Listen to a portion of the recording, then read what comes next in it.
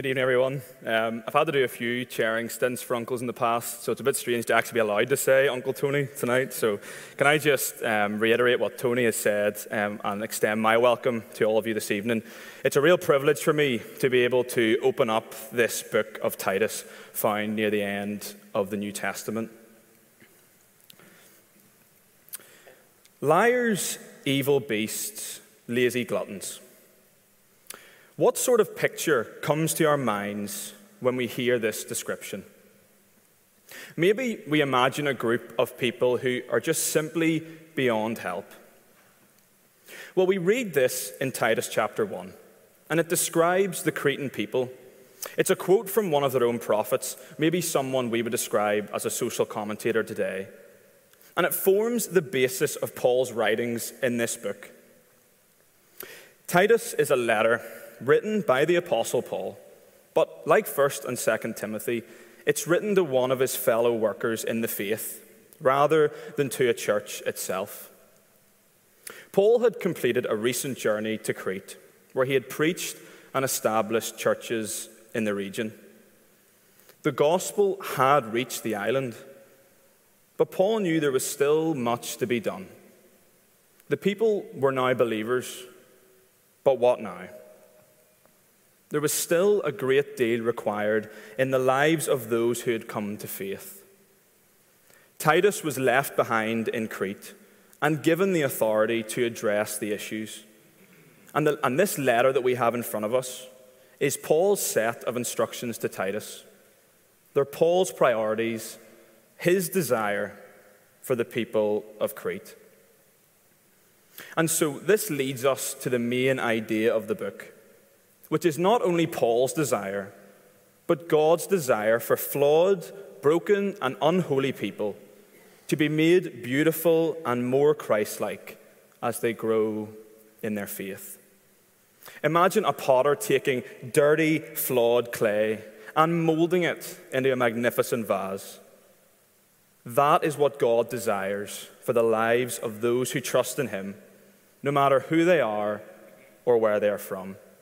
We'll see in verse 4 that Paul mentions a common faith between himself, a Jew, and Titus, a Gentile. No one is prohibited from receiving the gospel, no matter their background.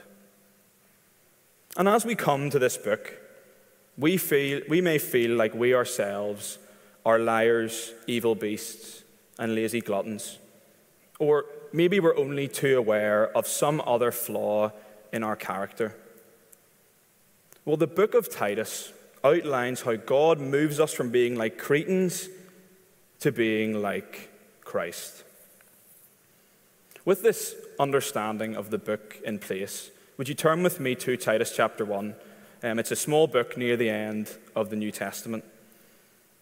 And we'll read chapter 1 together now.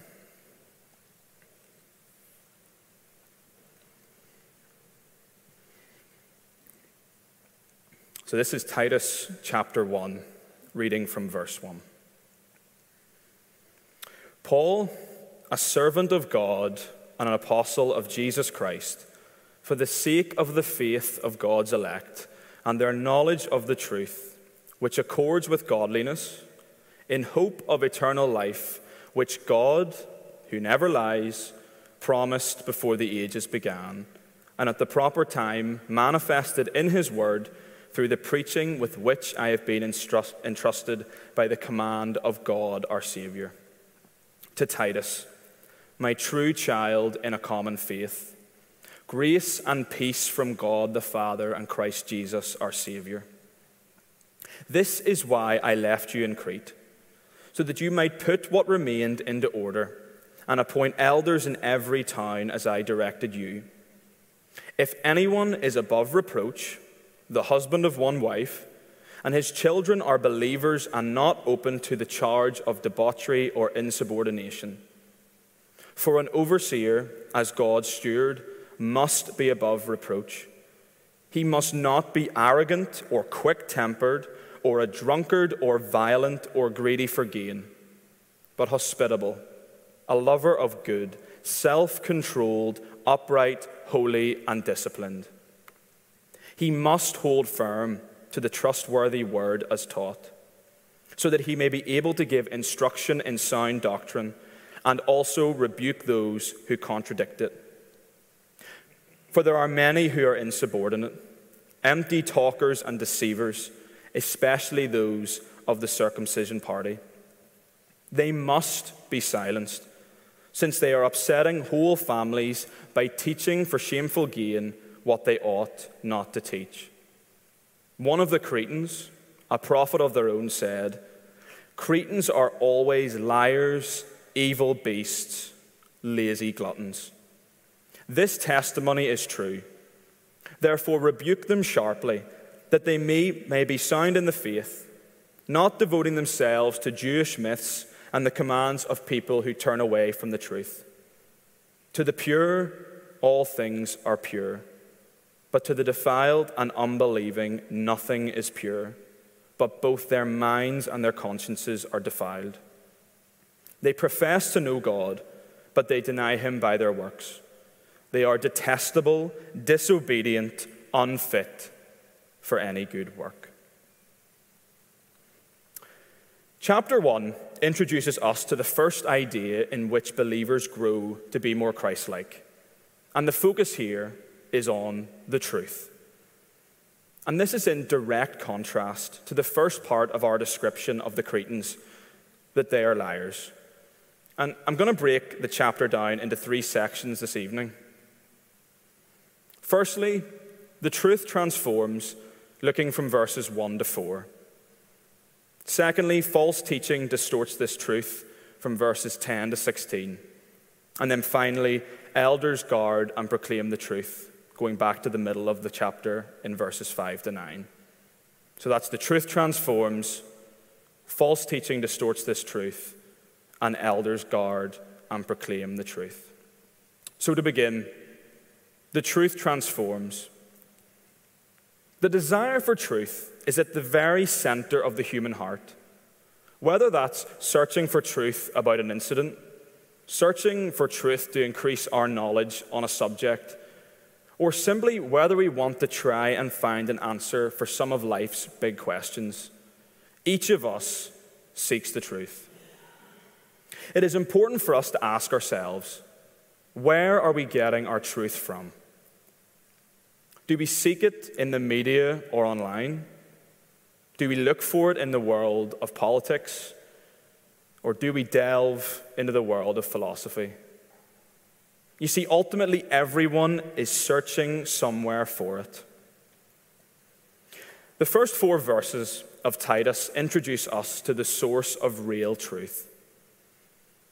Sometimes when we read Paul's letters, we can overlook the greeting section as merely just a general introduction to the letter. But it's often here where he declares the main basis of his writings, and the book of Titus is no different. Look again with me in verse 1. Paul speaks of the knowledge of the truth, not a truth. This is the only source of truth. Verse 2. Which God who never lies. God in his very nature is truth.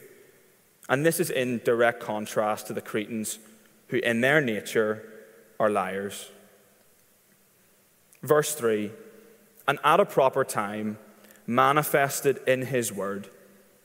So God is the only source of truth in life, and he has revealed this to us by revealing himself in his word, the Bible.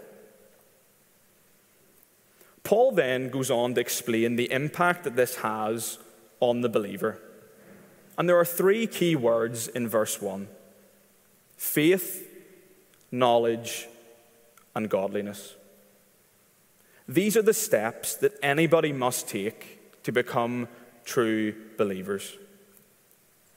First of all, we must have faith in the Lord God to become part of his family.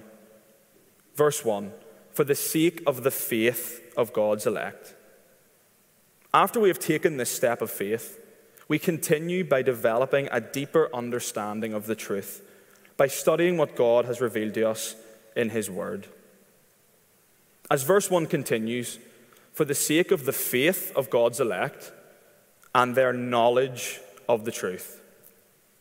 Then strengthening of our knowledge of the truth will lead to godliness. These are the public outworkings that represent the change that has taken place in our hearts. For the sake of the faith of God's elect and their knowledge of the truth, which accords with godliness. This is the core aspect of the book that I outlined earlier. There is a clear connection between faith, then the knowledge of the truth, and then godliness. This is in the heart of the true believer. But Paul has recognized a lack of godliness in the people in Crete, those ones who have put their faith in Christ. The bridge between faith and godliness is currently not there. So imagine you're waiting for a train and you're standing on the platform and you know where your destination is going to be. But it's only by getting on the train that you'll end up where you want to go. And the bridge or the vessel that gets us from the platform, which is our faith in the Lord, to our final destination, which is being godly and Christ-like, is knowledge of the truth. That is God's word. And verse 2 tells us the ultimate hope of all of this, which is eternal life promised to us by God. And this isn't some hope in the sense of it being wishful thinking. Paul is absolutely certain about this hope because it's a promise from God and he cannot lie. You see, Paul had spent the early part of his life running after religious prestige and power. He was a Jew, brought up to have a deep knowledge of their ways and customs. And ultimately, he was led to a life spent persecuting those who believed in Jesus. But Paul was utterly transformed when the God of all truth was revealed to him. He realized that all of his efforts and works to achieve salvation were in vain. He couldn't make it to heaven on his own. Paul realized that the punishment of sin was paid for by Jesus' death. That was the only true way to find salvation. That is the truth. And despite all of his acts of wickedness against God and his people, God's grace was still offered to him completely, and he recognized his need for repentance. Paul accepted the Lord Jesus as his Lord, grew in the knowledge of truth, and godliness was the result.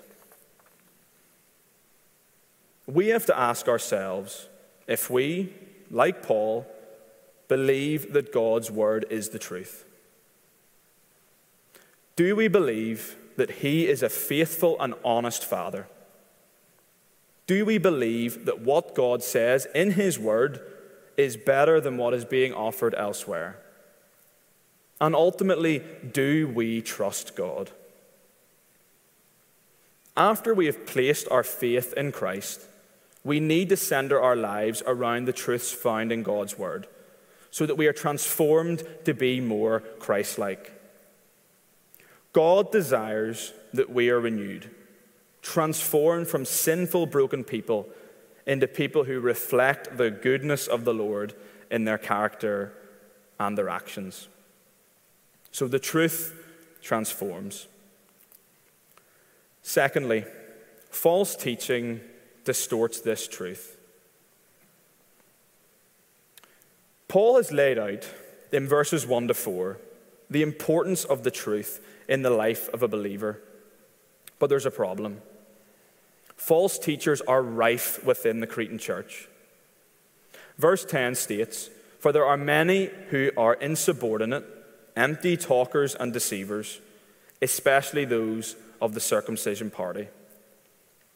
Paul makes it clear that this isn't a small minority that can simply be ignored.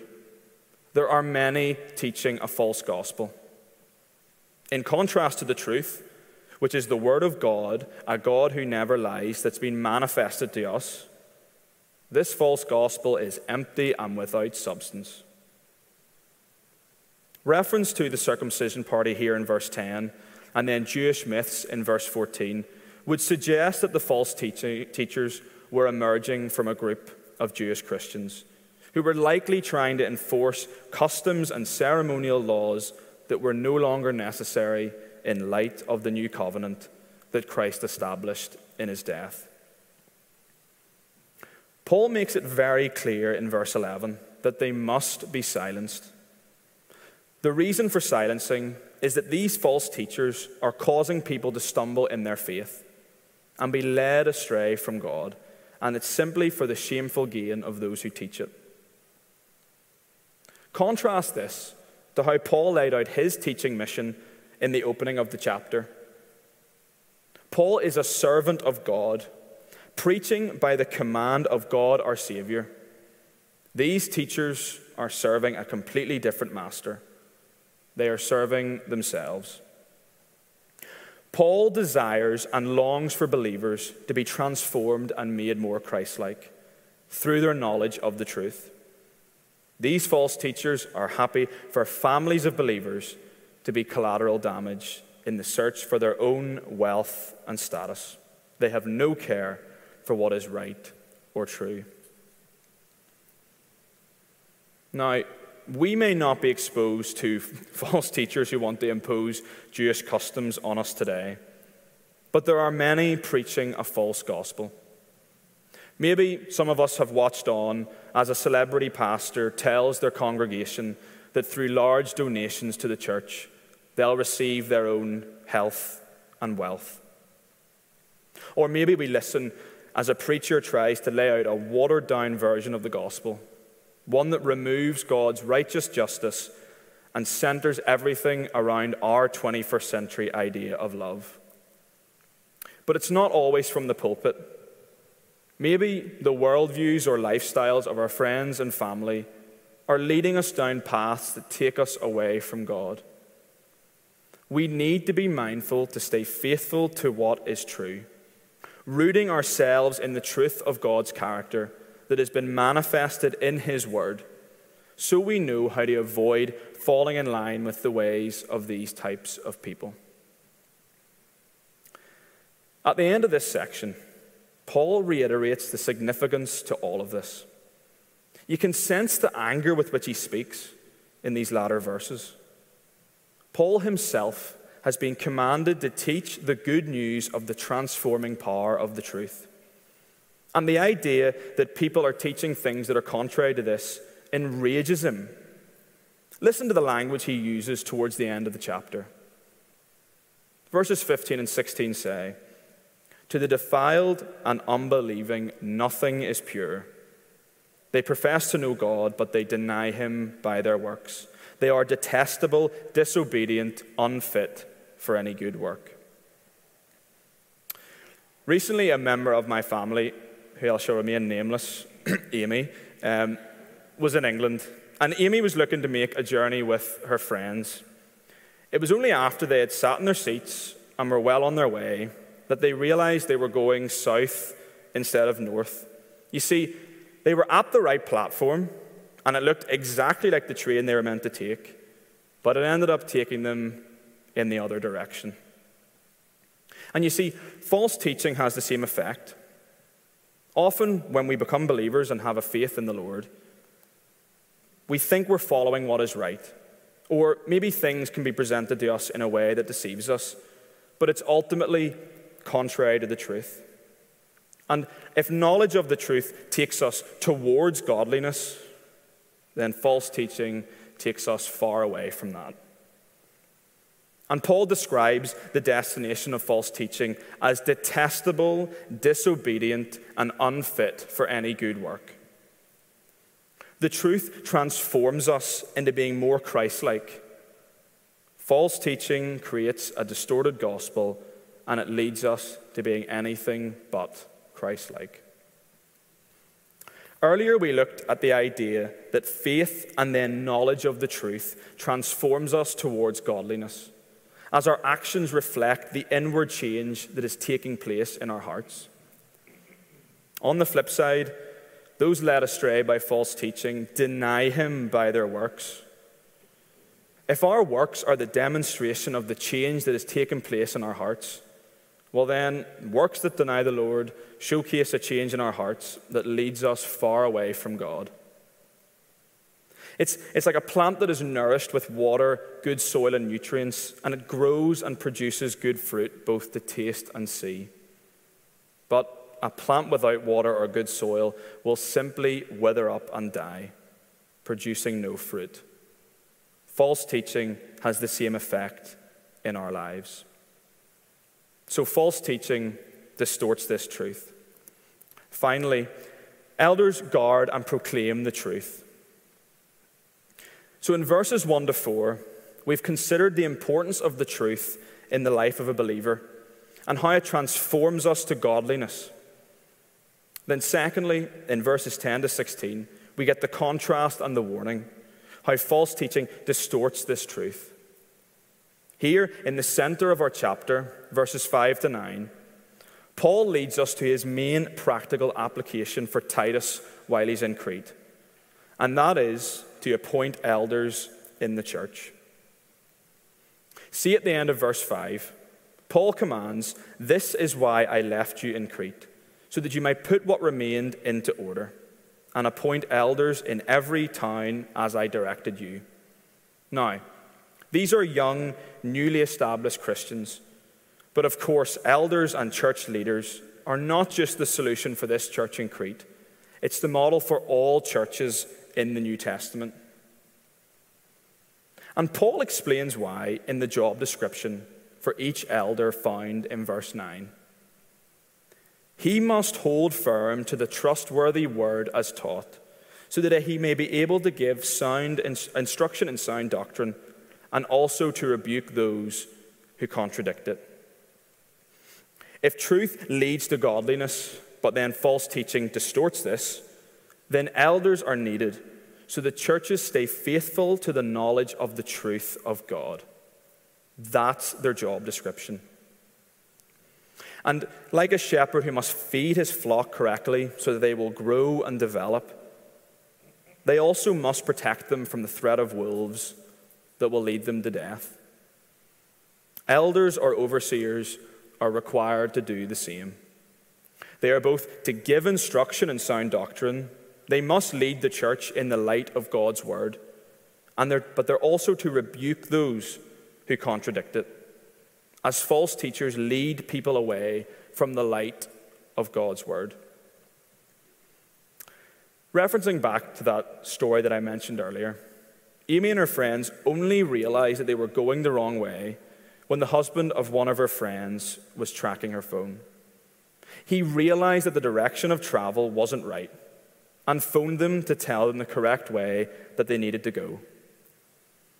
Elders are to recognize the false gospels that are leading people away from godliness and teach them the truth, almost, if you like, being the train conductors as they lead to hearts that are transformed to be more like Christ.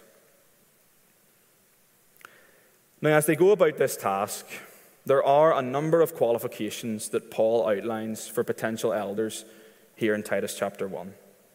And it is important for us to stay true to what he has written in God's word.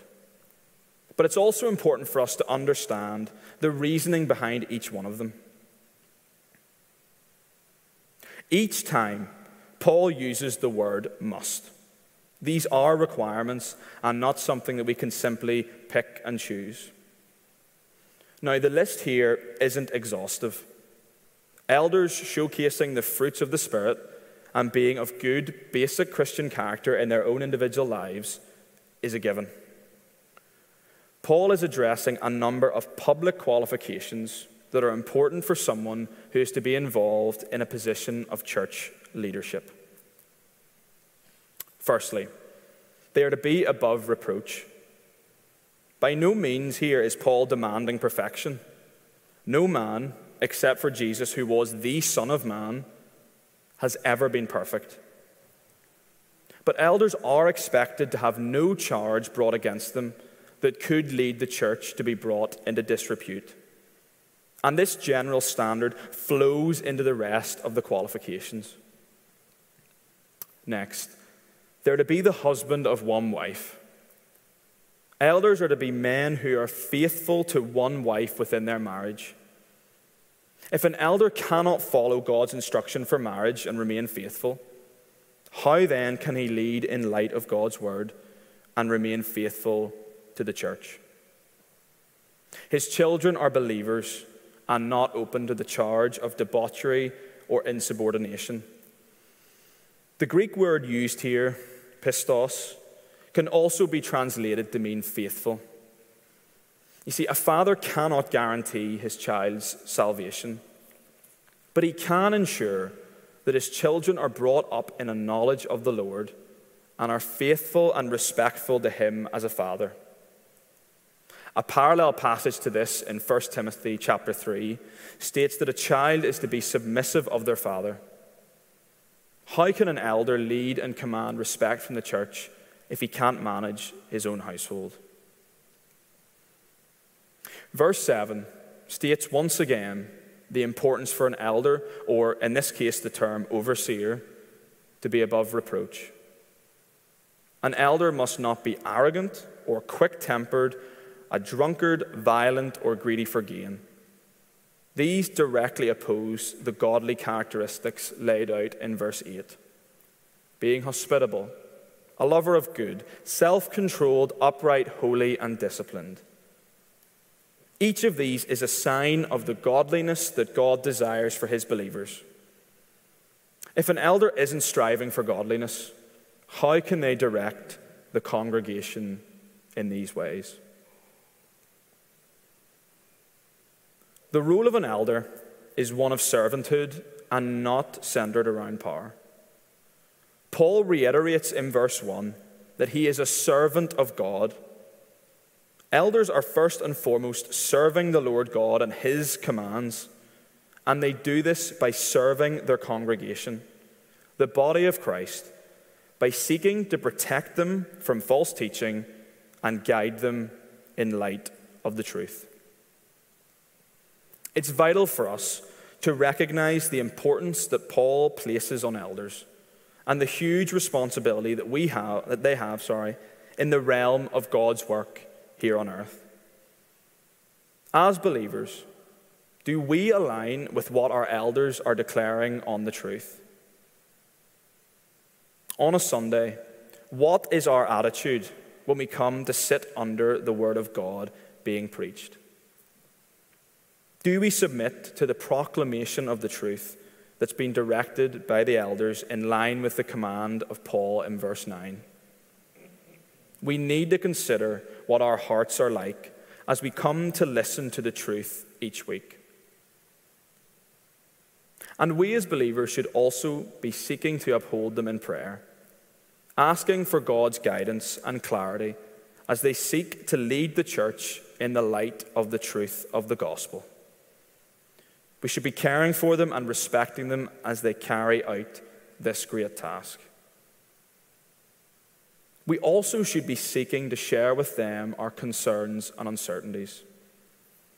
Do we view them as protectors and proclaimers of the truth? If so, we should be listening to them and seeking their counsel on issues that we face in our daily walk with the Lord.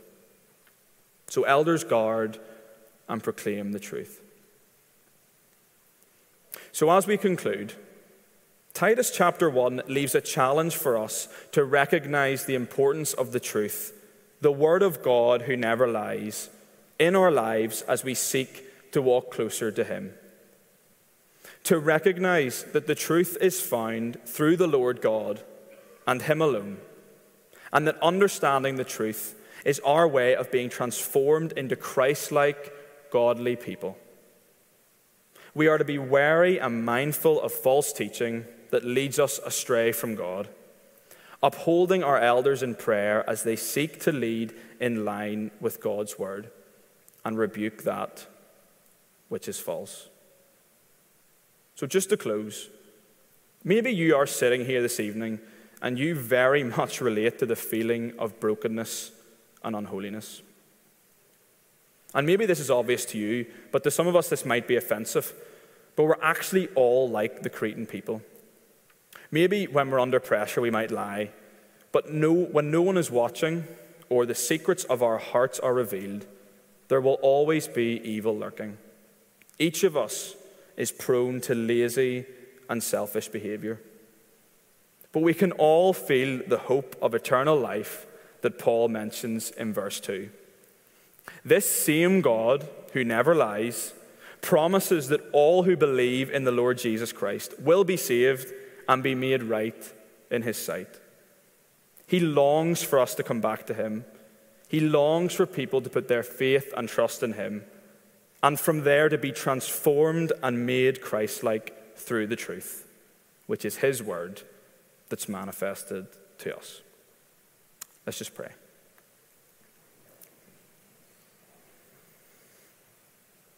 Lord God and Heavenly Father, we're thankful for your word and for how we can read it and understand it and learn more about you and your character. Lord, as we look at this book of Titus, help us to focus our minds on this idea of being transformed to be more Christ-like.